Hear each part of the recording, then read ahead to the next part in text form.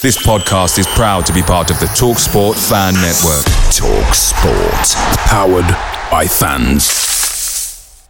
The TalkSport Fan Network is proudly supported by McDelivery, bringing you the food you love. McDelivery brings a top-tier lineup of food right to your door. No matter the result, you'll always be winning with McDelivery. Order now on the McDonald's app and you'll get rewards points delivered too. So that ordering today means some tasty rewards for tomorrow. Only via app at participating restaurants. 18 plus. Rewards registration required. Points only on menu items. Delivery fee and terms apply. See mcdonalds.com.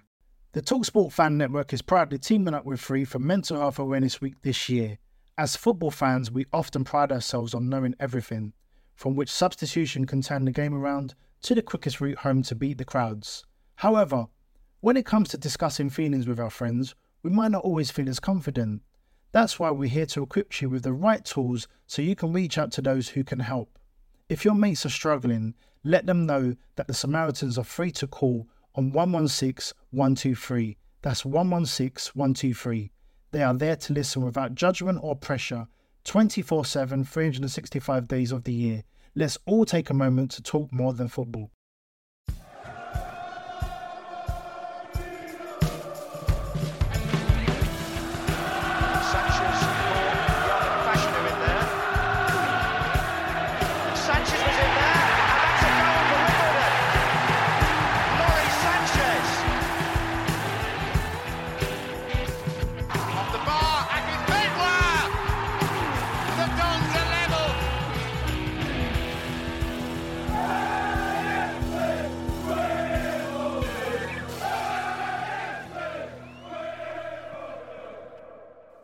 Welcome to another episode of the One Was Had a Dream podcast. My name is Lee Finch, and in a bit we will be joined by Wimbledon fan Alex French.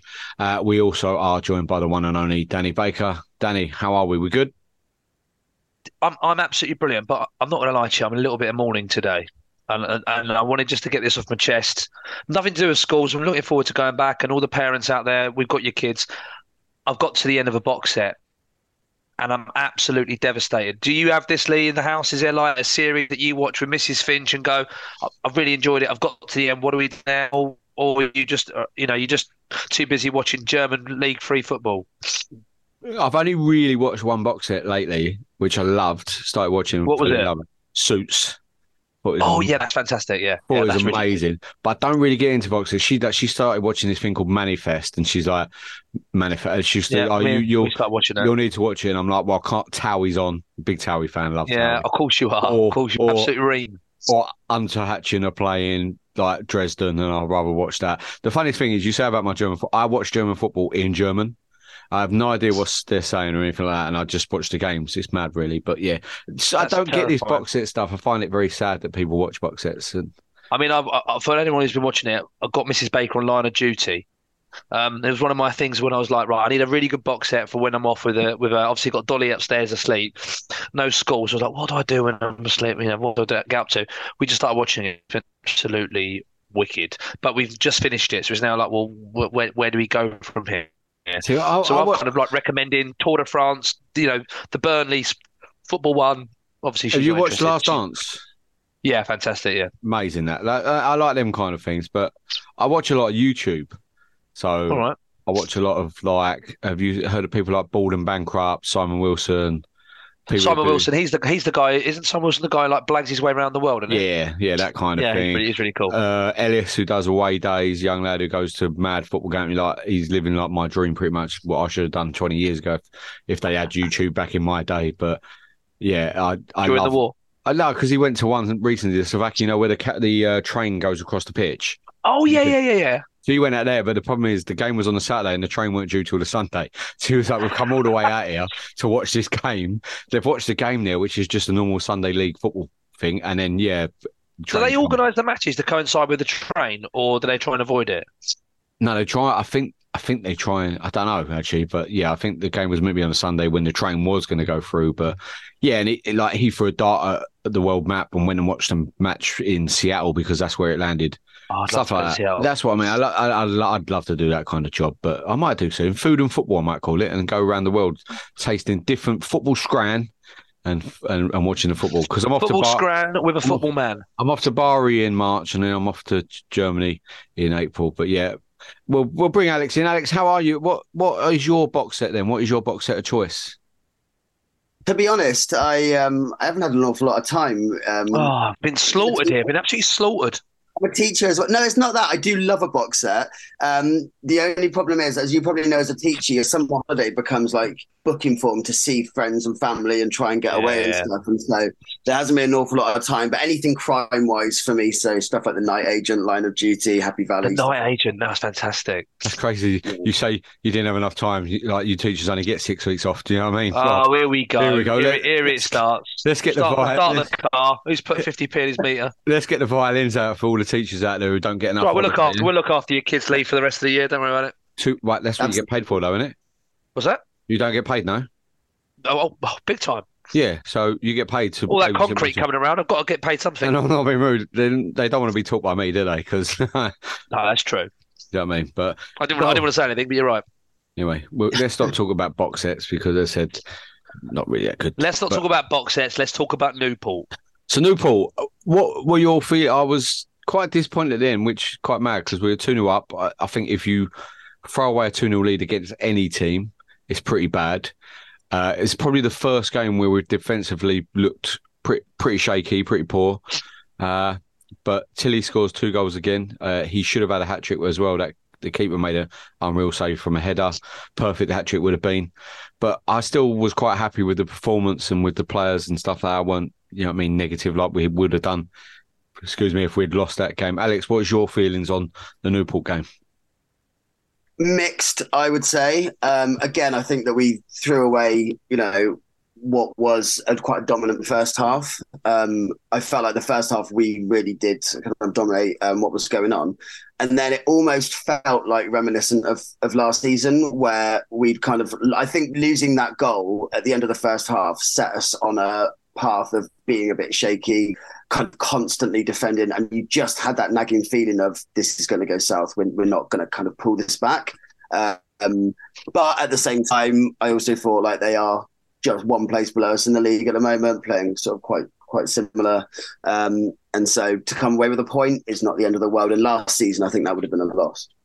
Definitely. I think that's the key thing that you've just summed up beautifully there, Alex, is that last year we lose that. Without doubt, that is a loss and a big loss. And I think that's the kind of the small steps that we can say that we're definitely making is that we're turning a 2-0 to 2-2. Last year it could have been 3 or 4-2. But is there any particular point in that game? Because I felt like we were 2-0 up and comfortable. And if for some reason we just kind of started to regress really quickly and started to panic or worry, the moment they get the first goal, we're all over the shop and we don't recover. And that's the problem, I think, at the minute, is that we just didn't. Ali didn't seem really in the game that much. Josh Davison seems to become more and more ineffective. I'm finding I think I agree with all the fans. He runs hard. He works hard. He's a kind of Wimbledon player. Really works hard. He's always effort, but there just doesn't seem to be any kind of goal from him at all. I don't remember a huge amount of him actually in the game, to be honest with you, but he just didn't seem to grab me. The other concern I'm having, and I love your opinion on it, guys, is Newfield. Now, he seems to be, and again, we speak a lot about here about the back situation, and it was good to see Curry play yesterday. Do you feel like that's a major issue for Newfield? Or do you feel like Newfield's just going to be the kind of player that pops in and out of games? Yeah, I'll go for with regards to your first point regarding when the game changed. I think it changes when they score just before half time. So I think if we go in 2-0 up at half time, they might change it around a little bit more, and then we might be able to get in behind, and we might be able to change it and maybe bring on like Sasu or McLean. No, McLean wasn't even on the bench, was he? Sasu, I think. And yeah, I think that's where it changes. I wanted to ask you two a question as well regarding the first goal. And if Zanev's in goal and he makes the mistakes that Bass has made, he'd be getting absolutely ruined. Is it because Bass has a little bit left that at the moment, bit of credit because he has been so good for us. Brown, I didn't think had a good game either on Saturday against Newport. I think it's probably the worst game he's had this season. I thought he could have dealt with the second goal much better. Nerfield, I get your point regarding Nerfield, Danny. I think what shocked me again is not having McLean on the bench. He plays in the EFL Trophy, and I thought McLean done really well in that. And I thought he's that kind of winger that will get the ball down and run at people. He's got pace, and I think that we need to be using him and Sasu more. Johnny Jackson subs for the first time again this season, where you think actually, what I know, Ali had to go off, but this is when you look at the transfer window and go, we didn't sign a striker. Bugle ain't going to score you goals, but he's going to be a nuisance. Davison, as you said, he works hard, but he doesn't look like a goal threat. And Ali's really struggling for form at the moment. He brings on Pell instead of the new guy from Stockport, who's meant to be a striker, cover winger. Can't play Saturday, couldn't play Tuesday, so I thought that was a bit weird why he was probably thrown straight into it. And Pell, I thought, was just lost in the game again. One of my mates disagreed with me. He said he done everything that Bugle done, but I just get... Alex, what do you make of the goal situation at us? Is it an area of concern? Is it a case of, Ali will find his boots and we'll drag along with? Where are you sitting with it? I mean, I was sort of along for the ride with Ali last season. I thought he was the closest thing to God that we had at that point. This season, I personally think that first penalty in the first game of the season totally ruined his confidence. And then the second penalty built on that, and I think he's just in his own head. I personally think this international break is going to do him the world of good. I think he's going to get a change of scenery, get a different context, different game, and hopefully he comes back refreshed. He comes back, I don't know, with a new kind of mindset. I think it's all head work for him. I don't think he's got... I don't think we need to be too worried, but it's definitely something that is sort of a bit of a niggle. I personally think at the moment, and I think we really felt this at the Newport game, was that we're really missing Reeves. And the reason that I say that is because every time that I've seen us have a wobble in a game, he's there commanding everyone else in the team. And in the Newport game, there wasn't that. And you didn't have him and Little kind of really as that force in midfield. And so I think that probably had, a really big effect. And then I would also, I mean, I've been talking about Davison to death a little bit at the moment. I know he runs a lot. But what is actually produced? The Stevenage game, he's jumping and jumping and jumping, but he's not connecting with the ball. He actually had a couple of decent shots, but I can't remember the last time he scored. And again, Pell, is it all a lot of running, a lot of show, but actually what's produced? What do you think, Alex, of Williams? Because obviously he's come in, young lad. I don't think he's personally done a huge amount wrong, but I feel like he's not at the same level as someone like Reeves and Little, where they've got to, and he shouldn't be. But obviously they've been out for a while, neither on the bench, Little or Reeves. Do you feel like Williams has got enough in him to carry on going, or is it the minute those two are back, they're straight back in? I think they will come straight back in. I think we really need a captain at the moment. And no offense to Pierce, but then he's not playing sometimes, and then it's falling to Brown. And I think Reeves will come back in. I think Little's had a fantastic season so far. I think Williams is doing a great job. I think he was great at Stevenage last night. Really enjoyed watching him play. Real battler, but I think those two come back straight back in. Yeah, I tend to agree. I think Little's out for another 2 weeks, unfortunately. But yeah, I agree. I think Morgan Williams is doing enough now to possibly not be sent on loan. We asked that question previously, do you send him on loan? But I think, no, he's part of this squad now. And I think he's done enough to be part of it. But yeah, I agree with what you both said. He unfortunately is, well, not unfortunately, but it's just the case in the matter that even Ball is behind Little and Reeves. So where would you then, Lee, while we're here, well, in terms of ranking our midfielders, centre midfielders, you've got Reeves, Little, you've got Morgan Williams, you've got Ball, and we've got Lakin. Yep. Give me your 1 to 5, like most important to least important. Reeves, Little, Lakin, Ball, Morgan Williams. Okay. And Alex, where are you at with that? Definitely Reeves and Little. I personally haven't seen enough of Lakin yet. Fair play. I might say Williams, Ball, Lakin, but then that could move around, seeing how Lakin gets on. I only say that because I like Lakin when he came on against Newport. I liked him against Stevenage. He kind of gets the ball and goes forward with it. Ball's a bit more defensive. And Morgan Williams, as much as I love him, we don't have to put loads of pressure on him this year. We don't want to have to burn him out. Do you know what I mean? So it's not like he's my fifth choice and that's it. You're getting rid of. It's the fact that he's a young player and we can slot him in at any time we really need. Ball for me is too similar to a couple of the others, so I think that's where he will struggle. He can play with Reeves, play a little. I don't know if him and Lakin can play. I don't think him. I just feel Ball doesn't take the game on, if that makes sense. Reeves gets it and Little gets it, and I felt Lakin.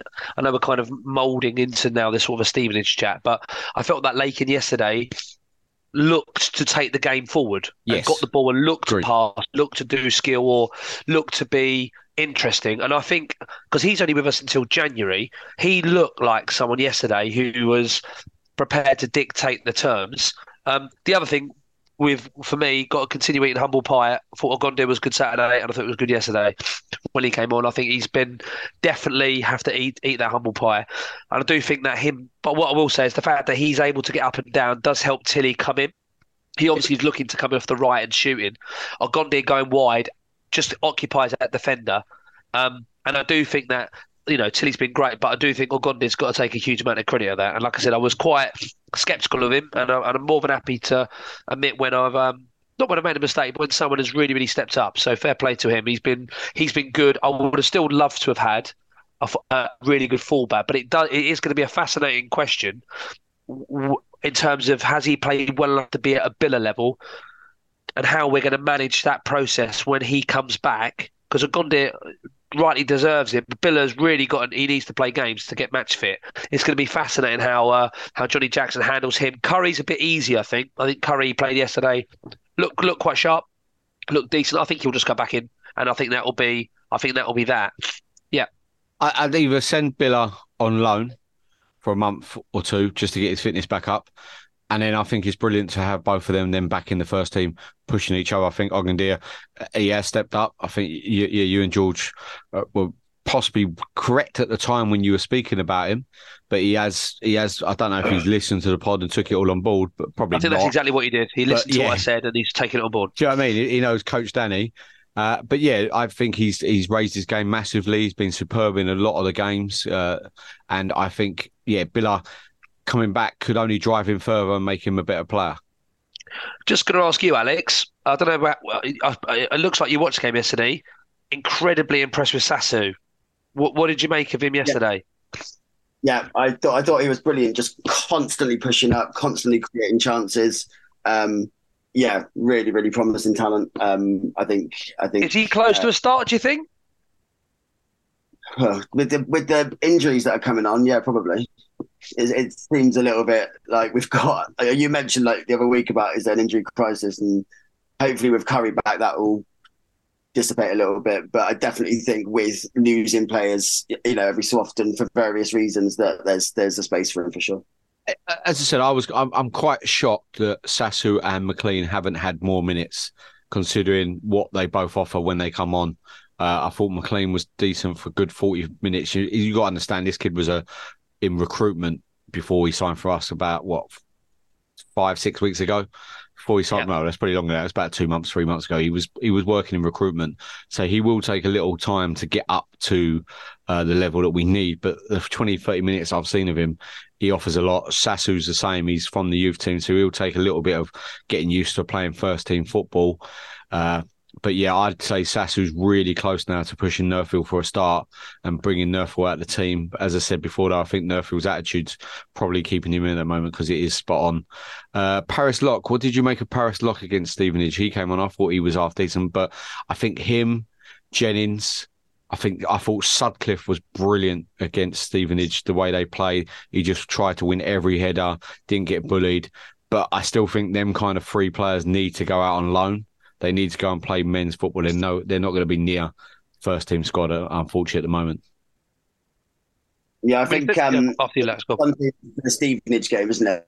But I think when we really need those 3 points, I don't know that they are sort of ready. And I think them going out on loan would make a difference, and then I think they'd come back all the more stronger for it. Yes. I mean, if you think about Curry, he had that year. Ben Mason's obviously gone. Can't remember where he's gone, but you all know, Lee. But he seems to have played really, really well. I think he got player of the match last game. So he seems to be in a good place. It just must be a really difficult balance, because you can imagine a manager. I think we as a group have kind of got our 18 players who are going to play. You're going to have a couple of injuries. So if you imagine the last game against Newport, that squad, and if you add to that Billa, Curry, Callum Bailly, everyone in that group is probably vying for game time. Everyone else is frankly training numbers, trying to grow. So anyone outside of that 20, I feel need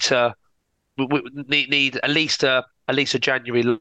And I think it's just that it's that delicate balance between being around in a professional environment and getting better to playing men's regular football, which is hugely different in terms of. I was speaking to a lad at work today who's actually assistant manager at Chipstead. He was just saying the difference between the guys who come on like trial or they go and do training who have come from Palace Youth or whatever to the campaigners who have played regular men's football, even if it's lower down. He said just the style of football is so different. Men's football is the way that they have done it. They kind of realise their limitations and they find ways of being successful. Junior football is all about technique and kind of a pattern of play and the way that they play. And it's almost like youth football is about the way that you play, and adult football is about getting 3 points in the bag. And it's quite an interesting dynamic to try and marry great technical knowledge with I'm going to go and win a game of football. It's quite a fascinating mirage to get hold of. Yeah, that's why I thought it was fascinating what Michael Hamilton said recently. I think it was on the official podcast when they done first episode, when he said that before it was all about the way they play and them making mistakes and not worrying about it. But now it's about actually winning stuff. He wants that. It's about them now going on and winning stuff. And I think, as you said there, Danny, when you go from youth team football and it doesn't matter if you win or lose to going in and playing in a relegation scrap in a conference team or conference south team, having that pressure of, say, 9,000 fans, 3,000 fans, 1,000 fans, then behind any 200-300 people going, actually, you need to win these games, how they take that. There's always people like Asao and Sasu and stuff who will literally make that step up without having to go on loan.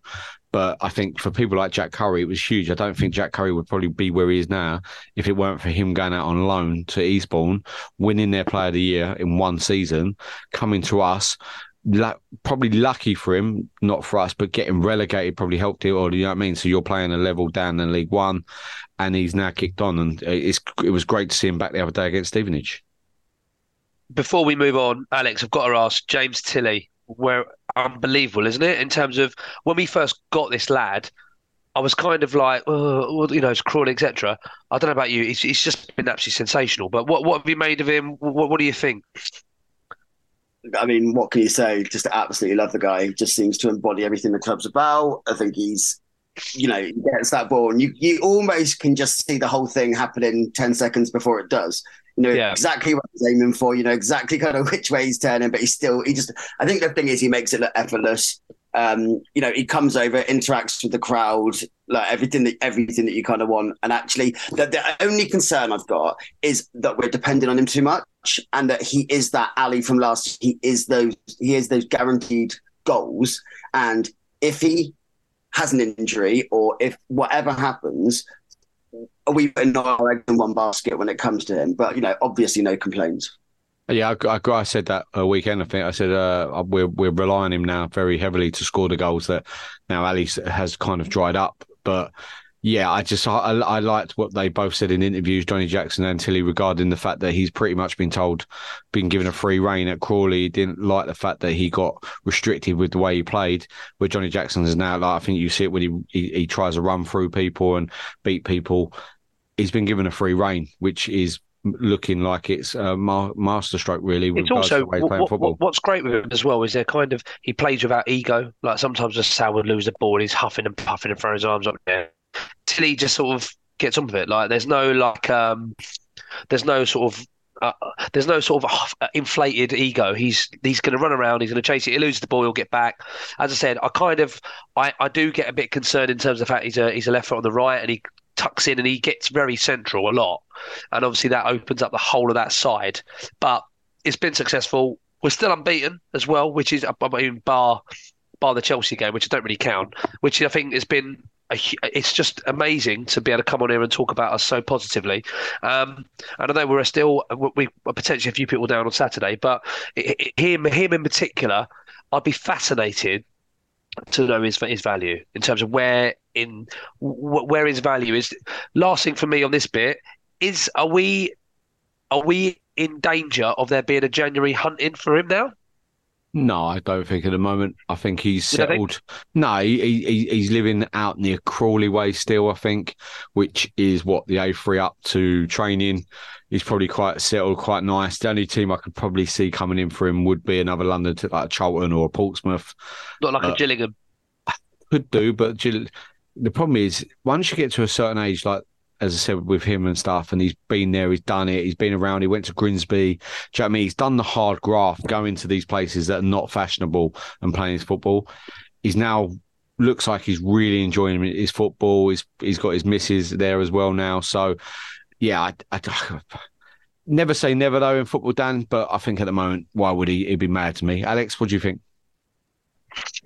I hate to disagree, but I do think that other teams smell blood in the water. It's happened with Curry, it's happened with Ali, it's happened with Asal. And I think like there's always those teams who maybe have injury problems. There's the Wrexhams who have got this limitless bank account. I think there's always that threat there. And I think if you see somebody who is guaranteed to give you goals, then there's always that possibility. And I mean, what I will say is that the club seems to have been really strong on not entertaining offers for Ali. And so I would hope that they understand that the better football we play and the more successful we are on the pitch, the more revenue that will be brought in that way, and that they hold firm with Tilly.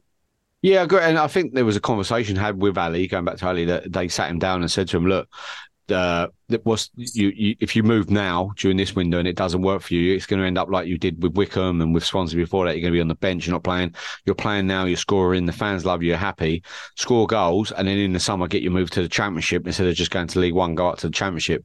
But yeah, you could be right, Mark. There's what the Saudi window's still open, and they might not get. Salah. That would be. So, could you imagine it though? We go on the website million. And Al Ittihad have just given us £1 million for James Tilley. It'll be absolutely. I actually genuinely thought that Ali Al-Hamadi might have had a little knock on the door. But what is interesting is that, again, going to the Chelsea game and about how much our squad's worth, it's just interesting that we've probably got £3 million players nearly in terms of Tilley, Al-Hamadi, Curry. And then you've got other people around. It's what's interesting is that if we were like, right, we need a bit of we know that our job as a club is to create money, get good players, build up players, sell them on for a profit. We're getting to a point where we've actually got, definitely in my opinion, two £1 million players in Ali and Curry.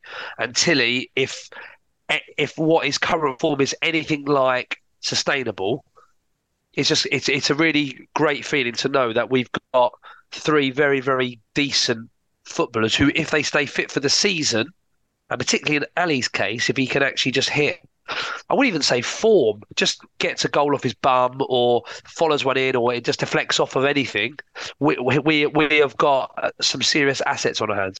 No, great. And before we wrap it up and move on, I kind of agree with what you're saying there, Danny. And it's they said it before, didn't they? Every season we have to sell a player pretty much. And Sal was the player that we sold and got away that. We didn't need to sell Curry then, and Ali's still with us. But I even go below that and go, we've got players like Sasu, Morgan Williams. Do you know what I mean? We don't know what McLean can do. Johnson at centre-back at the moment is still young. And you know what I mean? There are assets there that if Morgan Williams goes and smashes it and stuff and he gets better, which you hope he does. He's only, 17, 18? Do you know what I mean? Sasu's only 19, yeah. 18, 19. Sasu, they could be players that could be worth that again. And we have got the assets coming through. We just need now some more youngsters to come through every season. But yeah, before we move on, Alex, do you want to finish up any points with what Danny just said there regarding our assets? Well, I mean, the only thing that I was thinking was like about you said about you were surprised that Saudi didn't come knocking for Ali, and I don't. I think the thing that I've been thinking about is that I don't think it will be long until that sort of thing happens. I think if they've got 200 million for Salah and they've got 150 million and they've got all this money, I don't think it's going to take a lot of time for that to filter down to the lower leagues. And they come along and they say, look, we'll give you 2 million and we'll give you 3 million, and that we've got no choice. And other clubs like us have got no choice but to say, well, fine. I did say that. I said that when Sal moved to Qatar. I said I can see agents of lower league footballers going, look, why don't you go out there and go to, say, who is it? I think Robbie Fowler's at a Division 1 team out in Saudi or Qatar, one of them. Do you know what I mean? I can see it happening because they want the Muslim players to go out there and play, and yeah, it will filter down, I think, in the end. But right, we'll move on. And when we come back, we'll discuss Danny Macklin leaving AFC Wimbledon. Picture the scene. All of your mates around. You've got your McNugget share boxes ready to go. Partner this with your team playing champagne football. Perfect. Order McDelivery now on the McDonald's app. There's nothing quite like a McDelivery. At participating restaurants, 18 plus, serving times, delivery fee and terms apply. See mcdonalds.com. The TalkSport Fan Network is proudly teaming up with Free for Mental Health Awareness Week this year. As football fans, we often pride ourselves on knowing everything, from which substitution can turn the game around to the quickest route home to beat the crowds. However, when it comes to discussing feelings with our friends, we might not always feel as confident. That's why we're here to equip you with the right tools so you can reach out to those who can help. If your mates are struggling, let them know that the Samaritans are free to call on 116 123. That's 116 123. They are there to listen without judgment or pressure, 24/7, 365 days of the year. Let's all take a moment to talk more than football. We're back and we're going to be discussing Danny Macklin. Danny Macklin has left the club after 10 months of being the managing director. There was a short and sweet statement from the club, and then Danny Macklin brought out a 3-page statement regarding him leaving. There was loads of stuff on Twitter. There's loads of rumours and stuff regarding him. We won't go into that too much because they are rumours. Not seeing any facts at the moment, so we won't go and delve into it too much. My personal point was I appreciate Danny coming onto the pod. He came on the podcast when he first joined. He come and done the Sunday debrief and took questions from fans. Do appreciate that. I found that sometimes, I know people say that communication is brilliant and we didn't really have it before. I found that he overdid the communication in the end. You wouldn't even put his name in anything. You just question something that was done at the club and you'd get him coming back to you. And I just think in the end, he then ended up quitting Twitter because there was a couple of trolls who wound him up and stuff. But I think if you're in that kind of position as a managing director, you should have either 2 accounts, one as your managing director account and one as your personal account. You lock your personal account down. That's only for friends and family. And then you have one you can then mute people, block people if they get too abusive. I did see. Is there a link, Lee? Is there a link, sorry, mate, between the closing down of the Twitter, or X, if you like, and now this? Do you think there is the ball started rolling then, or do you think this is sort of, it's just been a very short, sharp, whatever the situation is, are they both linked, do you think? Or is it a case of, no, do you know what, I just feel that's the situation? Yeah, and I think the Twitter stuff was to hide stuff that was going on. Not hide, but to kind of put it on to the fans saying, oh, look, these fans are giving trial. Because as I said, deflecting a bit. Yeah, a bit deflecting, that's the word I needed. A bit deflection from actually what is going on. As I said, I don't want to go too much into it. I've heard all the rumours. I've heard stuff that's gone on at the club, and hopefully the club will come out and say something more. I don't know legality regarding it, but the club, the Dons Trust, need to say something because there's so many rumours going around that why Danny has left. He's been sacked. He's been forced out. Left on his own accord. I think the club needs to kind of shut it down really and say what has really happened because. Yeah, there was rumours that he had long COVID and that's the reason why the commute got to him in the end. That's completely false, as I understand it. But my problem with Danny Macklin, as I said on Twitter, I've seen all these people raving about him and literally going mental. I thought he did an okay job, but I don't think he did an excellent job. There's still loads of issues with match day for me personally. Some people said, there's nothing wrong with the match day experience. For me personally, I see things. Danny, you spoke about it previously as well. And I just think that some things we went a bit over the top with. And yeah, I think, Alex, do you want to say something? Well, I was just going to say, like, being an amateur Facebook sleuth and whatever, but as soon as he put his statement out, to me, it seems really sudden. I think if I were to hand in my notice, I've got to give like 3 months, notice, and I'm just a lowly teacher, not like an MD of a company. So, hey, less of the lowly. but so for me, somebody who's an MD to say, "Oh, I'm leaving on Friday," on Tuesday? To me, obviously it smacks of something. It not being like the norm. Something I think was obviously gone on. I don't think he's just going to go. Do you know what? I think I'm going to go and spend some time with my family. I mean, do you think he's done a good job, Alex? I mean, if you were to, again, I don't know about you. I love the club and stuff. I don't have the brain space to know exactly what goes on with every single person. But from your opinion, for what you've seen and what you hear, do you feel like he was doing a good job? Were we moving in the right direction, or I mean, where are you? Yeah, I would say somewhere in the middle. I would say that like you said, there were still issues. When I went to, and I was on holiday a bit in August, so I didn't go to like the Wrexham game where I know there were lots of issues with the stewards and stuff, and the young lads getting sort of turfed out. I'm in a few of the fan groups, and somebody was sort of mentioning that there were people with the Wrexham shirt on, and then he kind of jumped into it, and then someone else then turned on him because he had an issue with him, and then he sort of took it quite personally. So I kind of get where you're coming from when it comes to sort of the over communication. I also felt like, a lot of football clubs don't have that direct link in a way to be able to voice their concerns and things to be actioned as quickly as, he tried to at certain times. So, yeah, I would say you've been a relatively new fan from everything that I know. I would say it was getting better, but it was certainly, improvements that could be made. Because my issue with the statement that was put out is, as I said, it's very short and sweet. It smacks that Danny Macklin was either told to leave or he was sacked. My problem with it is, though, there's no who's taken over in the meantime. What the plan B now is, now Danny Macklin has gone, because even say he left of his own accord to go, say, to a Wrexham, or say he's been poached, there's nothing in there to say this is what's happening in the background now.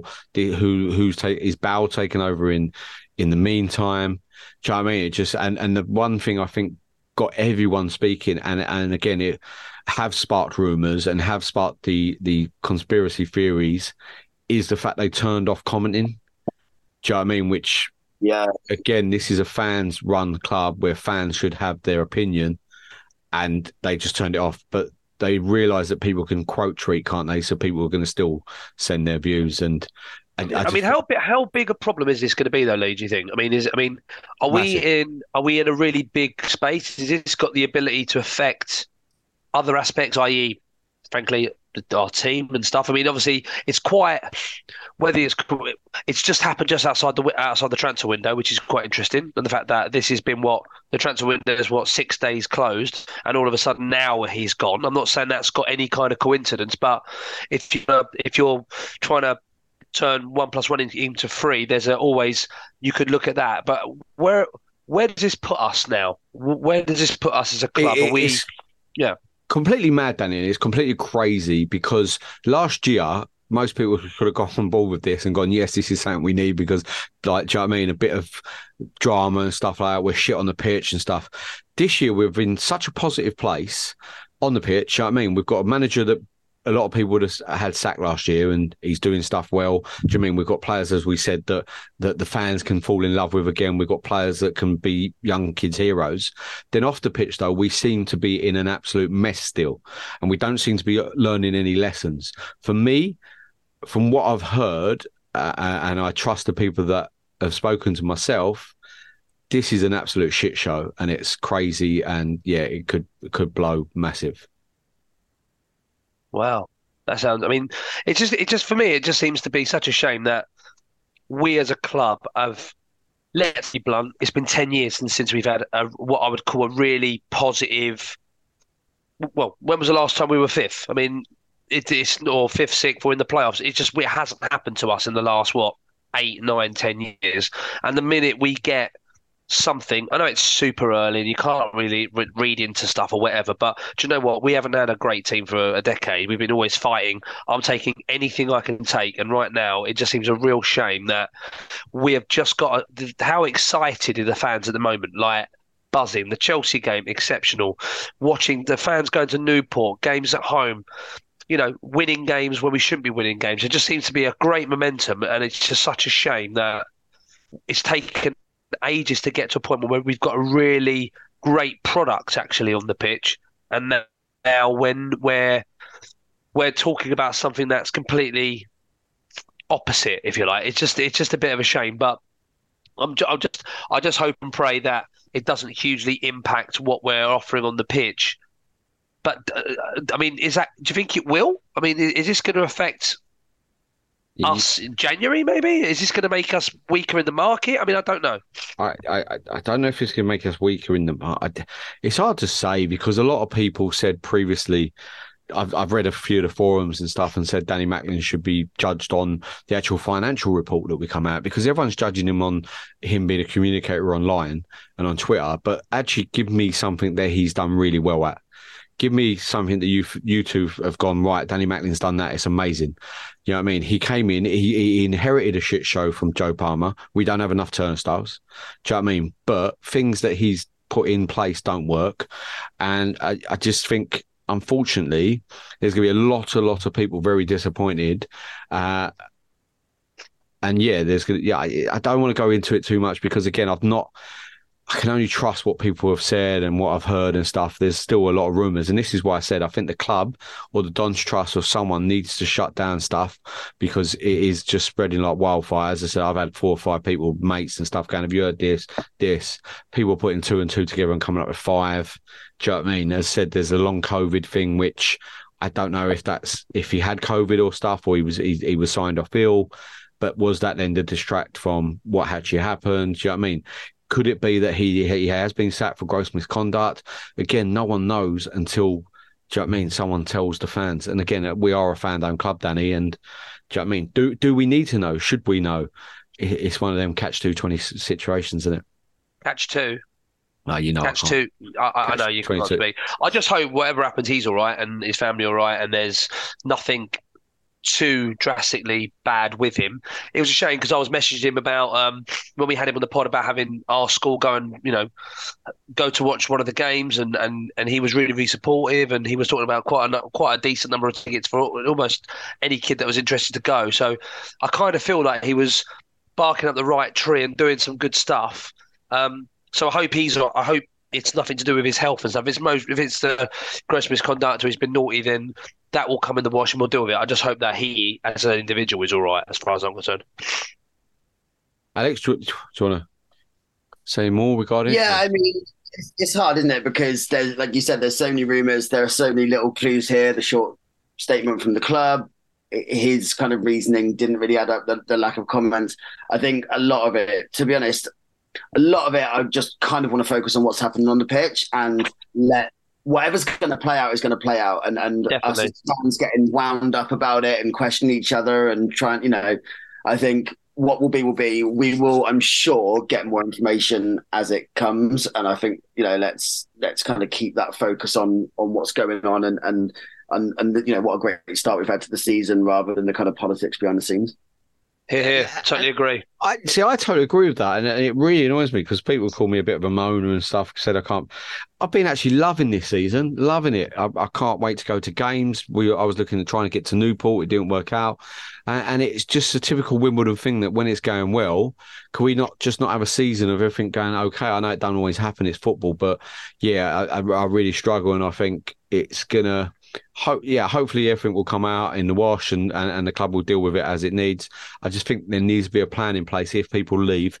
I think Mick Doyle said it right today. He said that there's no one bigger than the club. So if Danny Macklin was ever to leave or he was sacked, we had a plan B for that scenario and we had someone else coming in, but it doesn't look... but just to be clear, no one's bigger than the club, but no one can live without this pod, can they?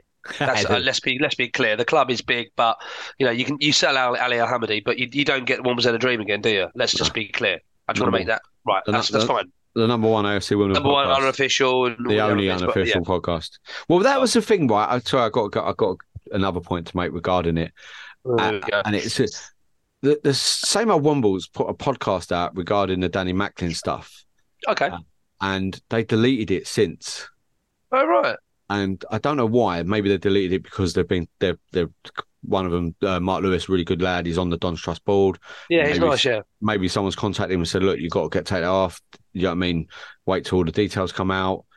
And What, since he's left, they put pod out? Well, he left, so they then put a pod out regarding the reaction to Danny Macklin leaving. Oh, crikey, that's quick. Since been deleted. Do you think it would be a good idea for the club in the short term for those? And again, I'm exactly the same as Alex. I don't know enough. I'm not engaged enough. I'm not interested enough. But for those who are generally interested, to have like an online Q&A or like this is explained, and if people want to ask questions or the like, or is this just a case of let the people who are running the club let them do it? And I'm with you. It's kind of a difficult one, isn't it? Well, someone said to me at the moment he's still employed until the 8th of... Till Friday, yeah. Till 8th of September. So this comes out on Friday, the 8th of September, Danny Macklin's last day. Up until that day, he's still employed by the club. After that time, when he goes off, no one knows what's going to happen. Do you know what I mean? I'm just seeing, Lee, right now, Womble's Had a Dream exclusive. The exit interview of Danny Macklin on live on our pod. That would be bonkers. I think we'll wait. I said that earlier. Someone said, "Would you interview?" I said, "I'd love to have him on, but I think we wait till the dust settles." But we'll wait for him to message us. But we'll play hard to get. I don't think he'll message us. He won't. He definitely won't be messaging me. He'll be messaging me. He's right. Yeah, he might be. But and as I said, there's a lot of big heads. There's a lot of the big heads on Twitter and stuff have not said a thing. They've really remained silent over Danny Mack, which they normally don't. They normally are in. And yeah, if you go to his statement, you'll see the people that haven't backed him or haven't said, "Well done, Danny. Good luck in the future." I don't know. Does he get a flag, Lee? That's all I need to know. Does he get a flag? No flag. 10 months, mate. Only landed in the job 10 months. Pretty poor. As I said, we need to look at things. But I liked him when we spoke to him, and I think there was some certain. I think there was definitely certain things that. It's a weird one with him because I could kind of see what he was trying to do. I bought what aspects of what he was trying to do. I found that, like he said, sometimes he kind of fought battles that weren't his to have, and I think that might be the one thing I would say. And my problem with it, Danny, and we said this in the pod before he came in, before we spoke to him, before anyone spoke to him, and said we hope he knows what he's getting into when you come and join Wimbledon. We'll talk about the Don's Trust and the rejoining and applications and stuff. But as AFC Wimbledon fans, we're totally different to any other club. And you know what I mean? And he'd put that, every other club's doing it. And people get really rolled up by that, myself included, because we're different to every other. We don't have to do what Colchester's doing, what Salford are doing. And every Wimbledon, AFC Wimbledon fan, are very self-entitled. Do you know what I mean? You hear it quite a lot. I own this club. We're fan-owned. You know what I mean? And everyone wants it their own way, which ain't going to be the case. And that's why people have now started talking about selling the club and not being fan-owned and stuff. And you had that last year, especially when it was all toxic. And I don't think he realised what he was getting into. So he came in it with these bright ideas. And then by the end of it, he just looked beaten up by the time he's left, didn't he? He looked done in. He came off Twitter. Do you know what I mean? He just... Yeah, unfortunately, AFC Wimbledon is it's a tough gig. And whoever does get the job after... They've got to have a backbone. They've got to have some thick skin, and they've got to tell people when to get lost and when to get knotted. Really, and people like myself, Dan. You know what I mean? You don't have to listen to a fat bald guy from Essex. Anyway, not unless you like it. Yeah, well, the missus does. Right. Yeah. We'll move on when we come back. Sorry, Alex, do you want to say anything before we move on? I don't want to dismiss you there. Sorry, mate. No, I think I was going to say the next person sort of also just needs to learn when not to say anything, rather than sort of just learning to be quiet. Let everyone's noise will kind of get wrapped up in itself, and then it will die down and it will go away. You jump in, especially someone with the inside knowledge and the promises to go and do stuff, and it will just exacerbate it and make it last longer. Just stay out of it, let it all, blow over, and I think you'll have an easier job. 100%. I think you're spot on there. Well done, Alex. Right, we'll move on. When we come back, we'll discuss the Don's Trust board and the, the applications or the rejoining of the Don's Trust membership.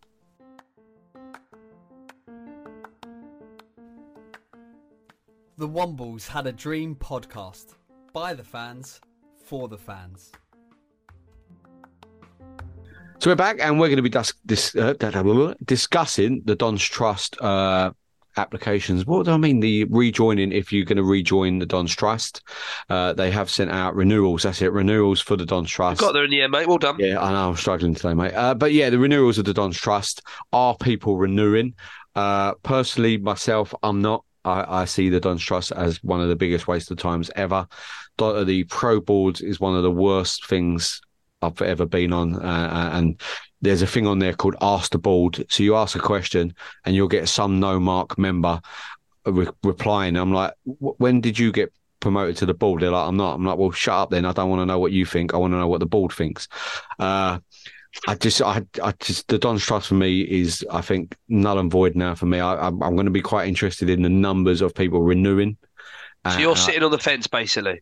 No, but Dan, I've always been the same. I joined because I wanted to vote. You always have been. And I think since I've joined, I can remember a few emails and a few things like this, but stuff like with the Danny Macklin stuff, and they're very silent on many things. And you ask Chris Stewart a question, you're good luck trying to get an answer.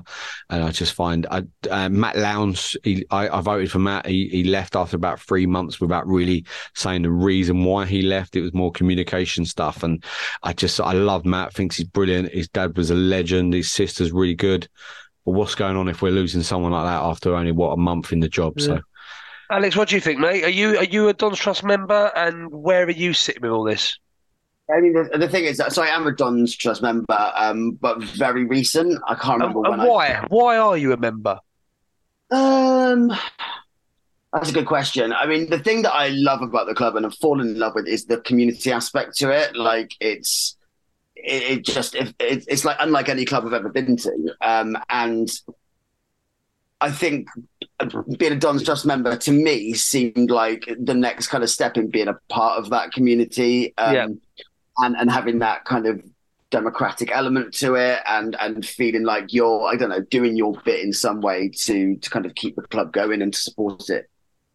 And so I feel like we're very, very aligned. And the reason why is I'm a member of a Don's Trust board. I don't know why. I don't actually know why I'm a part of it, if that makes sense. I think this is where I get a bit lost. As I'm a Don's Trust member, and you've just gone, we're alike. Neither of us know why. Yeah, but it is that. I mean, you were talking about being part of a community, and I've kind of, I was a Don's Trust member because we spoke a long time, didn't we, Lee? We neither of us was. I thought I'm going to do it, but I got it. But I'm not going to be engaged to the level that I probably either could, should, or would be. But it does go back to the same question, Lee, we always talk about. If we're gonna be frustrated with how the club is run, and we're gonna moan about how the club is run, but don't be a Don's Trust member, then it's kind of totally moot. And actually, if you have the opportunity to have an opinion, maybe the Don's Trust board is a place to do it. But I'm going to be really blunt here, and I'm a member. I've had emails come in. I've not read one. And that is an active decision, not out of principle. I just sit and go, oh, I can't be asked at this. And there must be a reason why I feel that way, but I don't know why, if that makes sense. No, I kind of get. I get what your point regarding if you're not a member, you can't vote, like, and you moan about it, but you can't really have a say.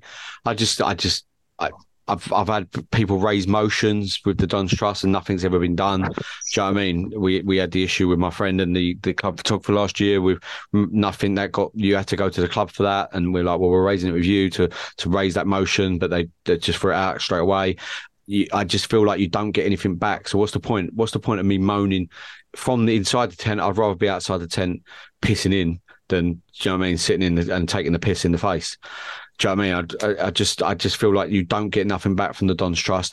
The community stuff, maybe because I don't live in the community anymore and I'm outside, I don't really care for. All I care about is Saturday, men's football, us picking up 3 points. The charity stuff, good luck to the people that do it all and stuff. But do you know what I mean? I watched AFC Wimbledon to watch a first team men's football game. And I just want the youth team to come through. I don't really care about all the other stuff that goes on with. I mean, Alex, do you feel like it's still got? Are we in a position where the Don's Trust has got a valid a valid remit, if you like, to carry on in its guise. If we're two members who have kind of bought it, you mentioned really clearly about community, and I kind of feel exactly what you're saying, but I still haven't really properly engaged with it, if that makes sense. I haven't gone to a meeting, or I haven't read an email, but I'm a member. So why am I doing it? But I feel like I should, if that makes sense. Is there a disconnect, or is there something missing between people being a Don's Trust member and what it is? Are we missing? Is the process missing a trick, I guess? I think it probably is. Yeah, I think there is definitely a disconnect. I mean, like you said, I'm a Don's Trust member. I don't really know. I sort of have a vague idea, but I don't really know an awful lot of what they do. That's me, totally me. Massively involved. I mean, for me, it's quite interesting because of when I joined. I think I got the email and they said, because you've only just joined, we'll automatically renew you. So I don't have to pay anything. So it'll roll on for me for another year. So it'll be interesting to see what happens this season and sort of how it progresses. But at the moment, yeah, like I feel like I should. I feel like they could have a really good connection with the fans and or the members, and get them involved and make it this democratic process that it's supposed to be. At the moment, I can kind of see what you're both saying in that they're this entity, but I'm not really sure kind of how the process works or how I can be more involved, or that sort of thing. But for me, it's like any kind of politics, like with Labour, Tories, stuff like that. And before the elections, you get loads of people coming on and they're very loud. They're going to do this, they're going to do that, they're going to do, and then they get on the board. You don't hear from them again. I don't think they represent the fans, especially last year when we had the meet the manager video gate stuff going on, and a lot of people asked the Don's Trust to get involved and say, look, release that video, and they voted against what the fans were wanting. Do you know what I mean? There was a lot of fans who said, we want that video. Why not release a video? I don't get why they didn't release a video in the first place, but the club decided not to. Danny Mackley and Buckley made that decision, but we asked the Don's Trust to get involved, and then they weren't listening to the fans. And I thought, well, if they're not listening, do you know what I mean? What is the point of them, and what is the point of me paying 25 quid a year to have not be listened to anyway? I go on pro boards quite a bit, and as I said, it's one of the worst things ever. You've got so many self-entitled fans who think they're right on there, and people will say, well, that's the same as you, Lee, but it's just, I don't care what someone's saying. I want to hear what Kevin's saying. I want to hear what Michel's saying. I don't care what Joe Bloggs in South Africa thinks. Do you know what I mean? And we've said it before, Danny. I go home and away. Do you know what I mean? I've been to quite a few games already this season. I get loads of kit. I get loads of stuff. I'm not seeing to go to this year, but that's personal circumstances. But some guy who lives in Australia who only watches on iFollow now has a bigger say in my club than me. He might not even watch us. He might have liked the John Green story. He might have liked playing FIFA. Might have liked our story. Joined the Don's Trust for 25 quid and hasn't put another penny in. And he can have a say more than I can on my football club. Yes, Alex. Hypothetically, because you guys clearly know more about it than me, what are they supposed to do? So let's say they're firing on all cylinders and they are engaging. What is their purpose? What are they there to do? Well, this is for me a classic example. I mean, I'm literally just had the Don, while you've been chatting, I've just looked at the Don's Trust website. I've just read it. I still can't see what it actually does. Like, and I'm in layman's terms, I kind of get it's a bit of governance. It's a bit of kind of like the trustees, if you like, kind of managing the process. But I guess for me, and I'd like to think I'm a relatively educated bloke, and I'm not top of the class, but I'm certainly not bottom. But I still really am struggling to find out exactly what it is, and even the website is very text heavy. It doesn't look amenable. I'm looking at it and I'm not reading it, Alex, and going, I get this, or it's not clear enough for me to go, oh, that's what you do. I've just literally very, very quickly scrolled through it, and I'm not from that background, unfortunately. If I was from that probably background and stuff, I'd get it more. I guess the question for me is, if we're currently thinking it's not relevant, the reality is we're going to have to lump it, because we're going to be a fan-owned club and we're not going to get out of that. We don't need to go into that debate again, because we've done it 100 million times a year. Yeah. But I guess the question is, if we're generally going to have a Don's Trust where people think are relevant, I guess the question is how do they do that? And how do they get, frankly, me and Alex, who are working with young people and are, switched on, and we're not engaged in the process. I mean, I've been a Wimbledon fan since I was 7, and Yeah, I'm but Danny, still not. I don't get. I need to find. I don't understand why I'm not involved, and I need to find the reason why. But I'm not. I don't know. I'm basically, there's a gap in my knowledge that I need to sort out. But we need these people then to engage with the people like yourself. We need younger people on. Do you know what I mean? We spoke to Posh Jamie on here a few times. Do you know what I mean? Posh Jamie, love it. Who was part of the Dons Trust? Do you know what I mean? He was doing the meetings and the minutes and stuff, and he seems to kind of. I don't know if he's still about regards to that. I know he's quite busy with his own work and stuff like that. But we don't seem to engage with the youngsters. Do you know what I mean? We the youngsters for me get talked down to by old school Dons Trust members and Dons Trust board members, and I just think we have to engage with everyone, and I don't think we do. And the elections for me last year were a complete sham. The hustings weren't done correctly. We had people putting in manifestos that were written by other people. Do you know what I mean? And it's all snakes and daggers and sly and stuff like that with regards to the Dons Trust that I think puts a lot of people like myself off. And yeah, I think that's one of the massive issues we have with our club is that everyone wants their little piece of it. And they're so scared of losing that little piece that they don't care about if someone's going to be better for the job. And I think that maybe is the case with the Dons Trust as well. But again, we were speaking about the Danny Macklin situation. We haven't got an MD now. Do you know what I mean? The Dons Trust have not said anything regarding him leaving or anything, which I find very weird. The PLC board have not said anything. Do you know what I mean? What is the point of the Dons Trust at the moment? And I can't give you one. Alex? I've got nothing to add to that. Like I said, it'll just be interesting to see whether there is a lot of. Okay, let me change the question. I'll pass it to Alex. Actually, what do they need to do, Alex, to help you feel either more part of it or to help your engagement be more prevalent? Let's do that. I mean, I don't think it's asking for the world to run some sort of event that kind of maybe explains a bit more about what they've been working on or what's happening. Or I think it all comes down to communication. If you've got members who are paying 25 quid a year, which fine isn't, it's not mega bucks, but at the same time, it's still money that could be spent somewhere else. People want to know, where's this money going? Like, how much of a voice do I have? What are you doing for the club? What is your purpose? And so for me, like, if there was some kind of, maybe there is, and I just don't know about it. And again, that comes down to the communication. But those sort of events or better media to me would make a lot of difference. I had a chat with Xavier Wiggins, who was on the Dons Trust board previously at Colchester Way, and he was telling me a lot of people don't know about raising motions, and you need to get 5 people to raise a motion, and how we can do stuff if you're not happy with regards to the club and do it to the Dons Trust.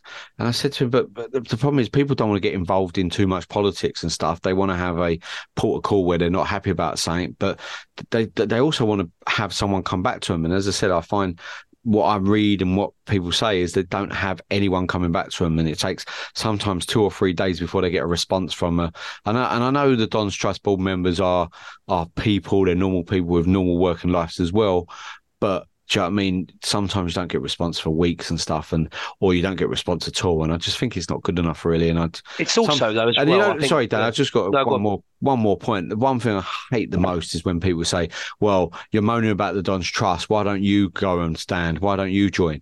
Because I don't want to. I don't want to be fan owned. To be fair, I'd rather be a club that I care about is the 11 men on that pitch on a Saturday and winning 3 points and having a laugh with my mates.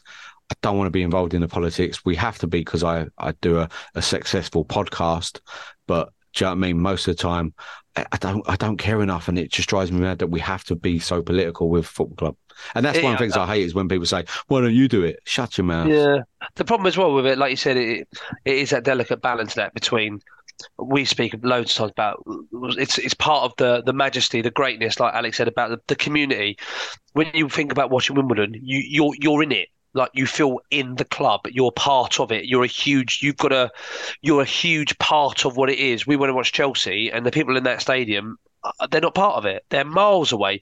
With Wimbledon, we kind of do it, but it is that balancing act that if you want a professional product, having it as an amateur, as a volunteer process where people will volunteer, they can, and they dip in and dip out.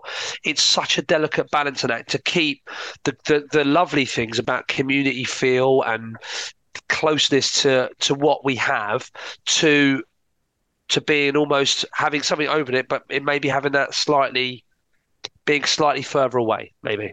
Now, I think you're talking slightly nonsense there as well, Danny, with regards to being in it and stuff. And that I was in it when I was a Wimbledon FC fan. When I started supporting Wimbledon, I felt in it straight away, and that's what made me fall in love with Wimbledon. That might have been, and that was that crazy gang spirit we had them days. Do you know what I mean? Sam Hammond, he was nuts, and he absolutely screwed our football club.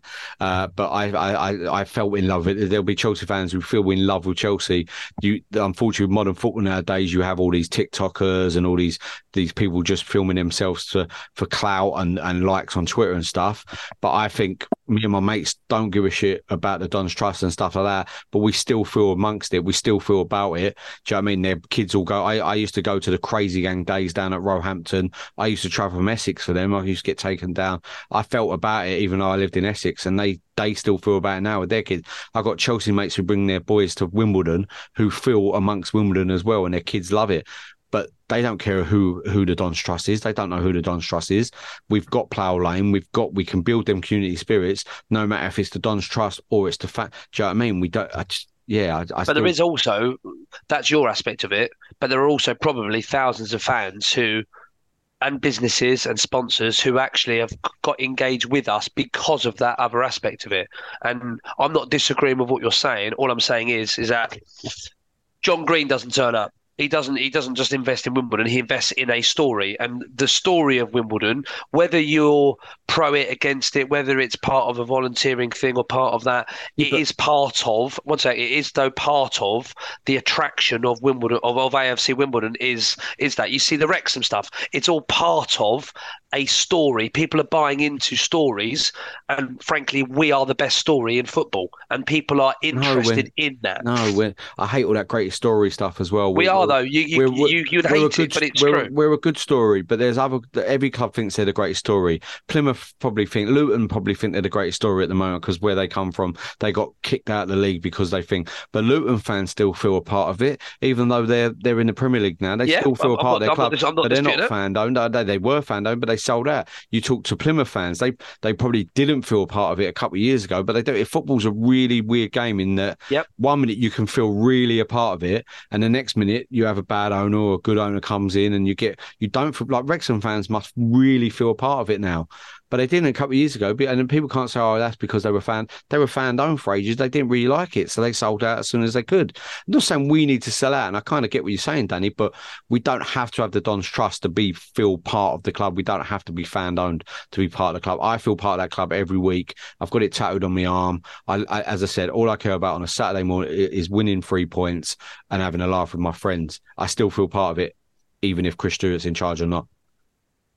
Alex, sorry, mate. Me and Danny have been going back and forth. I mean, I was just going to say, like, coming from a perspective of, I think it's like third season, and I personally feel like the story of Wimbledon is absolutely a selling point for the club, and I think it's something that brings in new fans. It's something that made.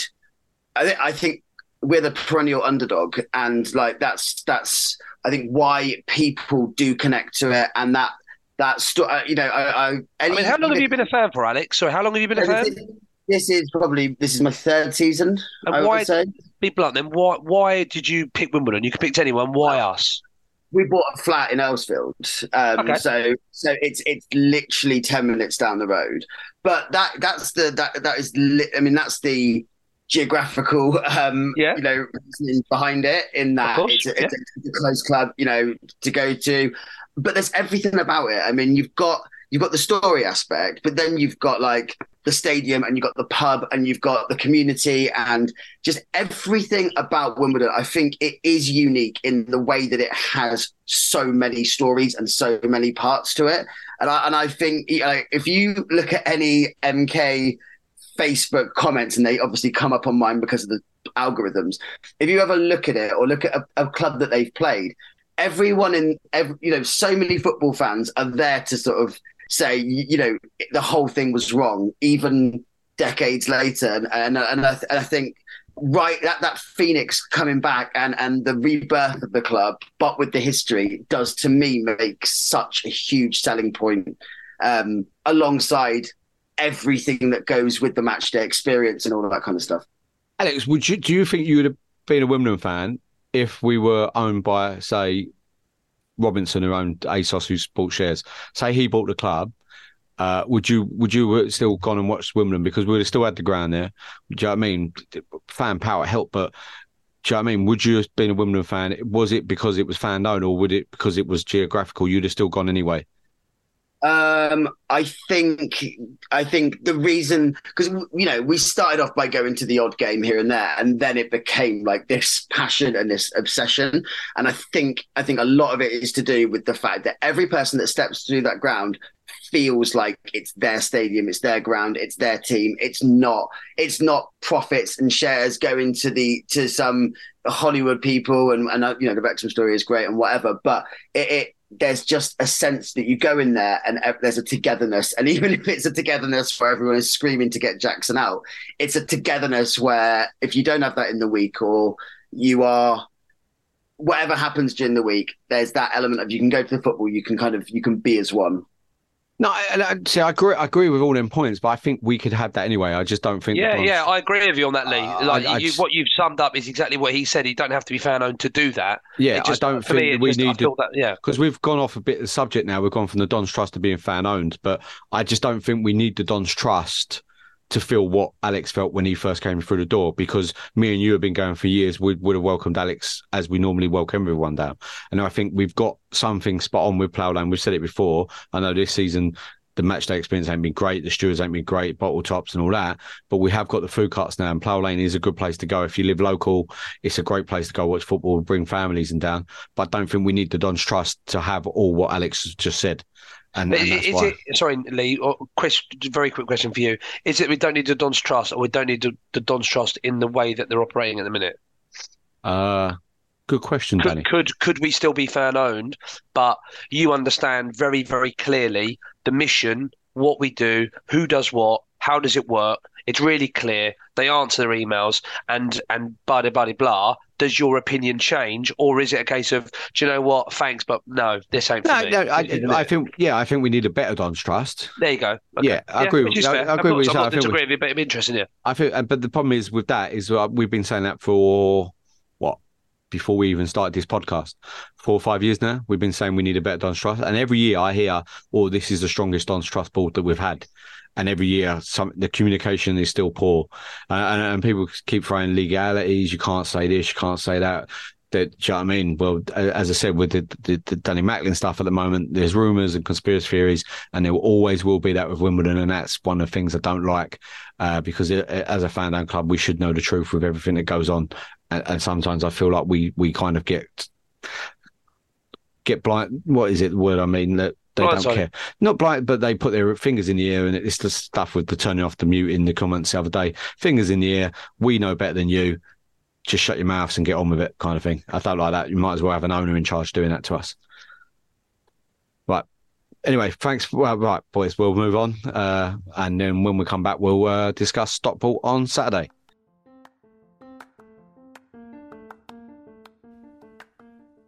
The Wombles Had a Dream podcast. By the fans, for the fans. So we're back for the final part of the episode, and we're going to be discussing Stockport on Saturday. Joe Lewis and Lemon Evans can't play because they are a parent club of Stockport, so they don't have permission, so they won't be playing. So does that mean we start with Ali as well? No Ali, yeah, he's away, so we won't be scoring goals. Well, we weren't scoring goals anyway. Do we start with Pearce and Johnson at the back? I don't get why we started Pearce during the week. Totally agree. Don't get it at all. I don't know why we brought Brown on when we need him, probably because Curry probably ain't going to play or start a game at the moment. Where do we go with it? Alex, I'll come to you first. Where would you go with Saturday? That's a really good question. I would probably play Johnson. I would. You say we haven't got Curry. on Saturday? I don't. Curry only played what 50, 60 minutes the other The day. definite outs is there's no Evans, there's no Lewis, and there's no Al Hamidi as definite. Obviously, Billa injured, Callum Bailly injured. Don't know about Reeves. Don't know about Little. Don't know about. I think Curry, considering that he played the whole game or most of the game. I'm with you though, Lee. Knowing that Joe Lewis, it made sense to play Joe Lewis because he's not playing the weekend. Yep, he's got. I'm still surprised they didn't play. I don't remember. Well, I don't know what Evans. What mind you, Evans might have been cup. Was he cup? Evans was cup tied. He played against the Man U under 21s for Stockport. So that's that bit. But the problem I've got with that, guess Alex Pearce playing is.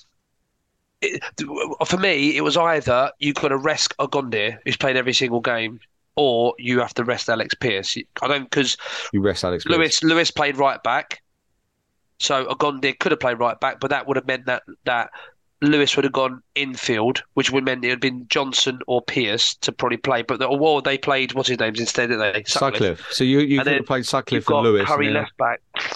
Have we not got another right back other than Billa and Ongadir, which worries me a little bit as well? Well, we don't. We know that. My problem is no one told us Evans was cup tied until raised it on Tuesday going, why is he not playing? Oh, he's cup tied. And we never know who's injured because they never tell us. Like, have you heard anything about Reeves or Little's injury? No. Do we know how bad it is? Do we know what it is? And this is what really winds me up with the club sometimes. Say Reeves, when he got injured, say Reeves has got an hamstring injury, he's going to be out for 2 to 3 weeks. Little's going to be out for 2 weeks. He's broken down in training. Paul Callum-Bay's close to return. Don't get why they don't tell us. Do you know what I mean? This happened 3 weeks ago. He could have told us. Stockport, they're a good side. They should be there and amongst it, so it's going to be a tough game. Are we going to struggle losing Joe Lewis? Possibly. Yes, Alex. Well, I was just going to say, I completely agree about the lack of communication when it comes to injuries. And I don't know about you, but I was convinced that Curry was off because we didn't hear anything about him. he was constant. He was in every preseason game. He was playing fantastic football. All of a sudden, he's had a knock is, or and then we don't see him for a month. And the problem is that they sowed these lies with Asal, and he had the flu and whatever, and now no one believes a word that they say. So I think they've gone to this complete other place where I go, we just won't say anything. We will just go to complete radio silence, and then everyone makes up their own rumours. So I also don't understand, and this might be outside of my intelligence or whatever, but we've signed Reeves and we've signed Little, both who we know have had former ongoing injuries. Were medicals done? Like, how robust was this process that we're then losing people so early into the season when they're having such an amazing impact? Reeves would have done. Reeves hasn't had an injury for 2 years. Joins Wimbledon and gets injured straight away, which is typical. Little, my worry with Little is he came to us last year, got injured when he was getting overplayed, and do we know it? Did he get over that injury? Again, as you say, we don't know what this injury is. It could be a brand new injury. It might not be linked to last season at all. But again, it leads to rumours and conspiracy theories that, I agree with you, Curry as well. Did he have the Asal disease and was he going to be off? But again, no one knows because the club don't tell us. You come to a game against Stockport, we've had two of our best players out now for 2 weeks and no one still knows if they're anywhere near back to full fitness coming back. Billa, do you know what I mean?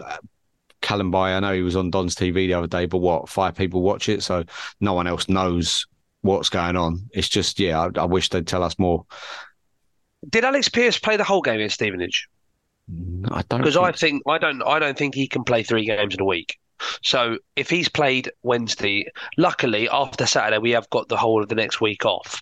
So they might be thinking, do you know what? We'll play Alex Pearce and he played 61 minutes. And most of the games that he's played this year have been an hour. So he hasn't. I don't know whether he's played the whole game yet. A lot of the time he does an hour and then he comes off. So I would presume that Curry's had an hour on Tuesday. I would guess that Brown would start and then Curry would get half an hour, in my opinion, from a build-up perspective. Ogondir comes in at right back. It's got to be Johnson then and Pearce. Yeah. They're not going to change the wingers. Tilly stays right. Newfield stays left. I think that stays as it is. Up front has got to be Bougiel, in my opinion. Now, whether you go, I don't think Boogie and Pell can play with each other. So No. I think you're going to have to play Davison. So Yeah. I think it'll be Boogie and Davis, and I think Pell goes to the bench, which, to be honest, I think he's kind of more of a distraction than what I'd call a certified ball player in the pitch. So then the main conversation is the centre mid, which is, as it stands, is Ball and Williams. But they started on Tuesday. I'd be really No, tempted to go Ball with came Lake. off the bench. Fine. Well, in that case, I'd be very, very tempted with Lakin to start as in centre midfield. If Reeves, like I said, if Reeves is fit, I'd be amazed if they come from being injured to go straight in the team and play 90. So I would presume that if Reeves is fit, he'll start because he's captain and he'll come straight back in. But he might do an hour. So I'm thinking if he's fit or Little's fit, they both start, but they have an hour. And then I'd be playing next to him, Lakin. And I'd be saying, right, let's have a look. But I do believe, chaps, and you're going to hate me, I think this is where our one of the wheels comes off. And I don't think we're going to get much out of Saturday. I unfortunately agree with you. I was just about to say it, to be fair myself. I'd be inclined to go Bugle up front on his own and then go with a 4-5-1 and play Ball, Lakin and Morgan Williams in that midfield with Newfield and Tilly, because I'm looking at our team and looking at our squad, and this is where I think signing a striker would have been so key.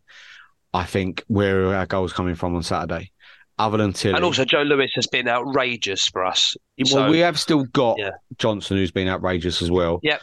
We still got Orendier, who's been good. Brown's been half decent in most games. I just worry Davison don't have a goal in him at the moment. No. Bugle, as hard at working as he is, he pops up with 5 goals a season. Do you know what I mean?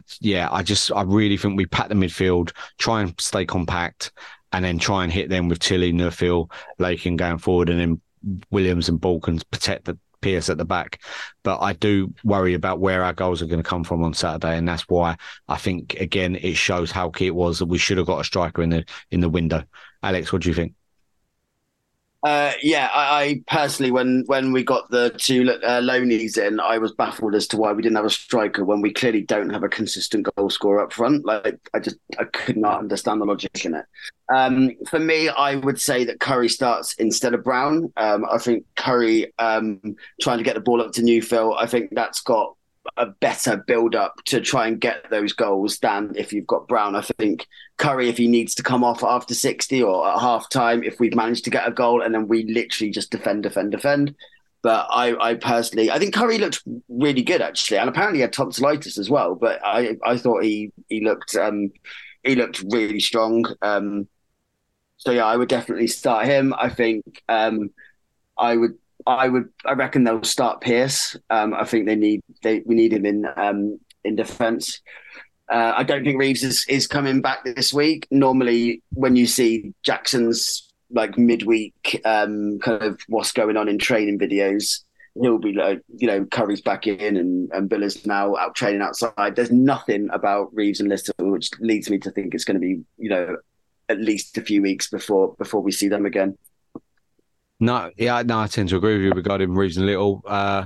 I said I just don't know where our goals are going to come from on Saturday, which worries me a lot. But what are your predictions for Saturday then? What are you going with, Dale? Because you're not going to lock it this week, no? You're going to let people predict. Well, I mean, to be honest with you, all I'm looking at is who's top of the league. That's what I'm bothered about right now. And I let myself down on the weekend. I thought we'd win, and we Wimbledon drew, which obviously got 0 points, which has massively affected my confidence. I feel like I've missed a penalty, like Ali. Unfortunately, I am going to go 2-0 Stockport. I just don't see where our goals are going to come from. Tilly's been brilliant. Newfield's been great. I think Stockport are a good squad who's spent some money, and I think this might be, and I don't think it's going to be a complete crisis, because I also think sometimes when you've been unbeaten for a while, it's like that boxer. Sometimes when they're unbeaten, you create such a big deal. We haven't been beaten. Maybe just getting 2-0, refresh. Ali comes back. After Saturday, you're gonna have both the players from Stockport back, potentially Reece back, potentially Little back. You're gonna have Curry back. You're gonna have Ali back. I mean, it's not the be all and end all not getting a great result. And at the beginning of the season, if you said that we would be well above Stockport and losing to Stockport would mean we'd still be probably close to the playoffs, so I'll be biting your arm off. So unfortunately, being brutally honest, I'm going to go 2-0 Stockport. Alex? If you'd asked me this question after Newport, I probably would have agreed with you. Having said that, watching the Stevenage game, and I know it wasn't necessarily their full team, but actually I'm a bit more optimistic, and I think actually we have got a decent squad where we can call on people and people who really do want to make an impact. I think it's going to be tight, but I'm going to go 2-1 Dons. Go on, Frenchie. I loved waking up Saturday, my only day off, with a load of messages of people saying can't log into the prediction league because Danny's locked it. That was nice to wake up to that. Cheers for that, Danny. Hey, least I can do. And then I'm going 1-0 Stockport. I think it'll be quite tight. As I said, I'd like to see us go 4-5-1, win midfield, keep them out. But yeah, I think we haven't got goals in us, unfortunately, without Ali. Tilly, we're relying on him so heavily to score goals now. I know people say, well, Ali ain't scored, but he still can mix it up, where I just think Davison and Bogle can't. Pell hasn't got it for me as a number 10. Yeah, 1-0 loss. But I agree with you again, Danny, which really sickens me. That I'm so pleased that we're agreeing again. I think a 1-0 loss ain't going to be the worst thing in the world, as long as people don't hit the fan too much off the field. We can kind of get over it and we can move on with winnable games after that. So, yeah. All right, copy. Right. Bit. It's not exactly a surprise. You just copying me, trying to keep up. I've gone 1-0, you've gone 2, so is that? Yeah, but we both agreed that you just agree with me, so that's fine. Mind games are in your head now. I own you, mate. You've got 0 points on Saturday. Hey, it's a long season. It's not the end of the world. Car crashes. Also, some people requested the league table, mate. So could you get that done? Wow. Well, the kids are back at school tomorrow. They'll be patient. Right, that's us done for another episode of the number one AFC Women podcast. Thanks to Season Master for sponsoring the podcast. If you want to come on, send us a message. I'll be back this week with the Sunday debrief. I couldn't do it last week, so last day of the holidays, I went out with the family. But yeah, I'll be back this week with the Sunday debrief. We'll be discussing everything AFC Wimbledon, mainly the Stockport game, and anything else that happens, which with Wimbledon it could go down pretty lively. But yeah, Alex, thanks very much for joining us. Well done, Alex. Great having you, bud. Hope you've enjoyed your time on the podcast. Tune in. We are still the only unofficial AFC Wimbledon podcast. The Women's had a dream. Come on, you Dons. The TalkSport Fan Network is proudly teaming up with Free for Mental Health Awareness Week this year. As football fans, we often pride ourselves on knowing everything, from which substitution can turn the game around to the quickest route home to beat the crowds. However, when it comes to discussing feelings with our friends, we might not always feel as confident. That's why we're here to equip you with the right tools so you can reach out to those who can help. If your mates are struggling, let them know that the Samaritans are free to call on 116 123. That's 116 123. They are there to listen without judgment or pressure, 24/7, 365 days of the year. Let's all take a moment to talk more than football. Away days are great, but there's nothing quite like playing at home. The same goes for McDonald's. Maximise your home ground advantage with McDelivery. Order now on the McDonald's app. At participating restaurants, 18 plus, serving times, delivery fee and terms apply. See mcdonalds.com. This podcast is proud to be part of the TalkSport Fan Network. TalkSport. Powered by fans.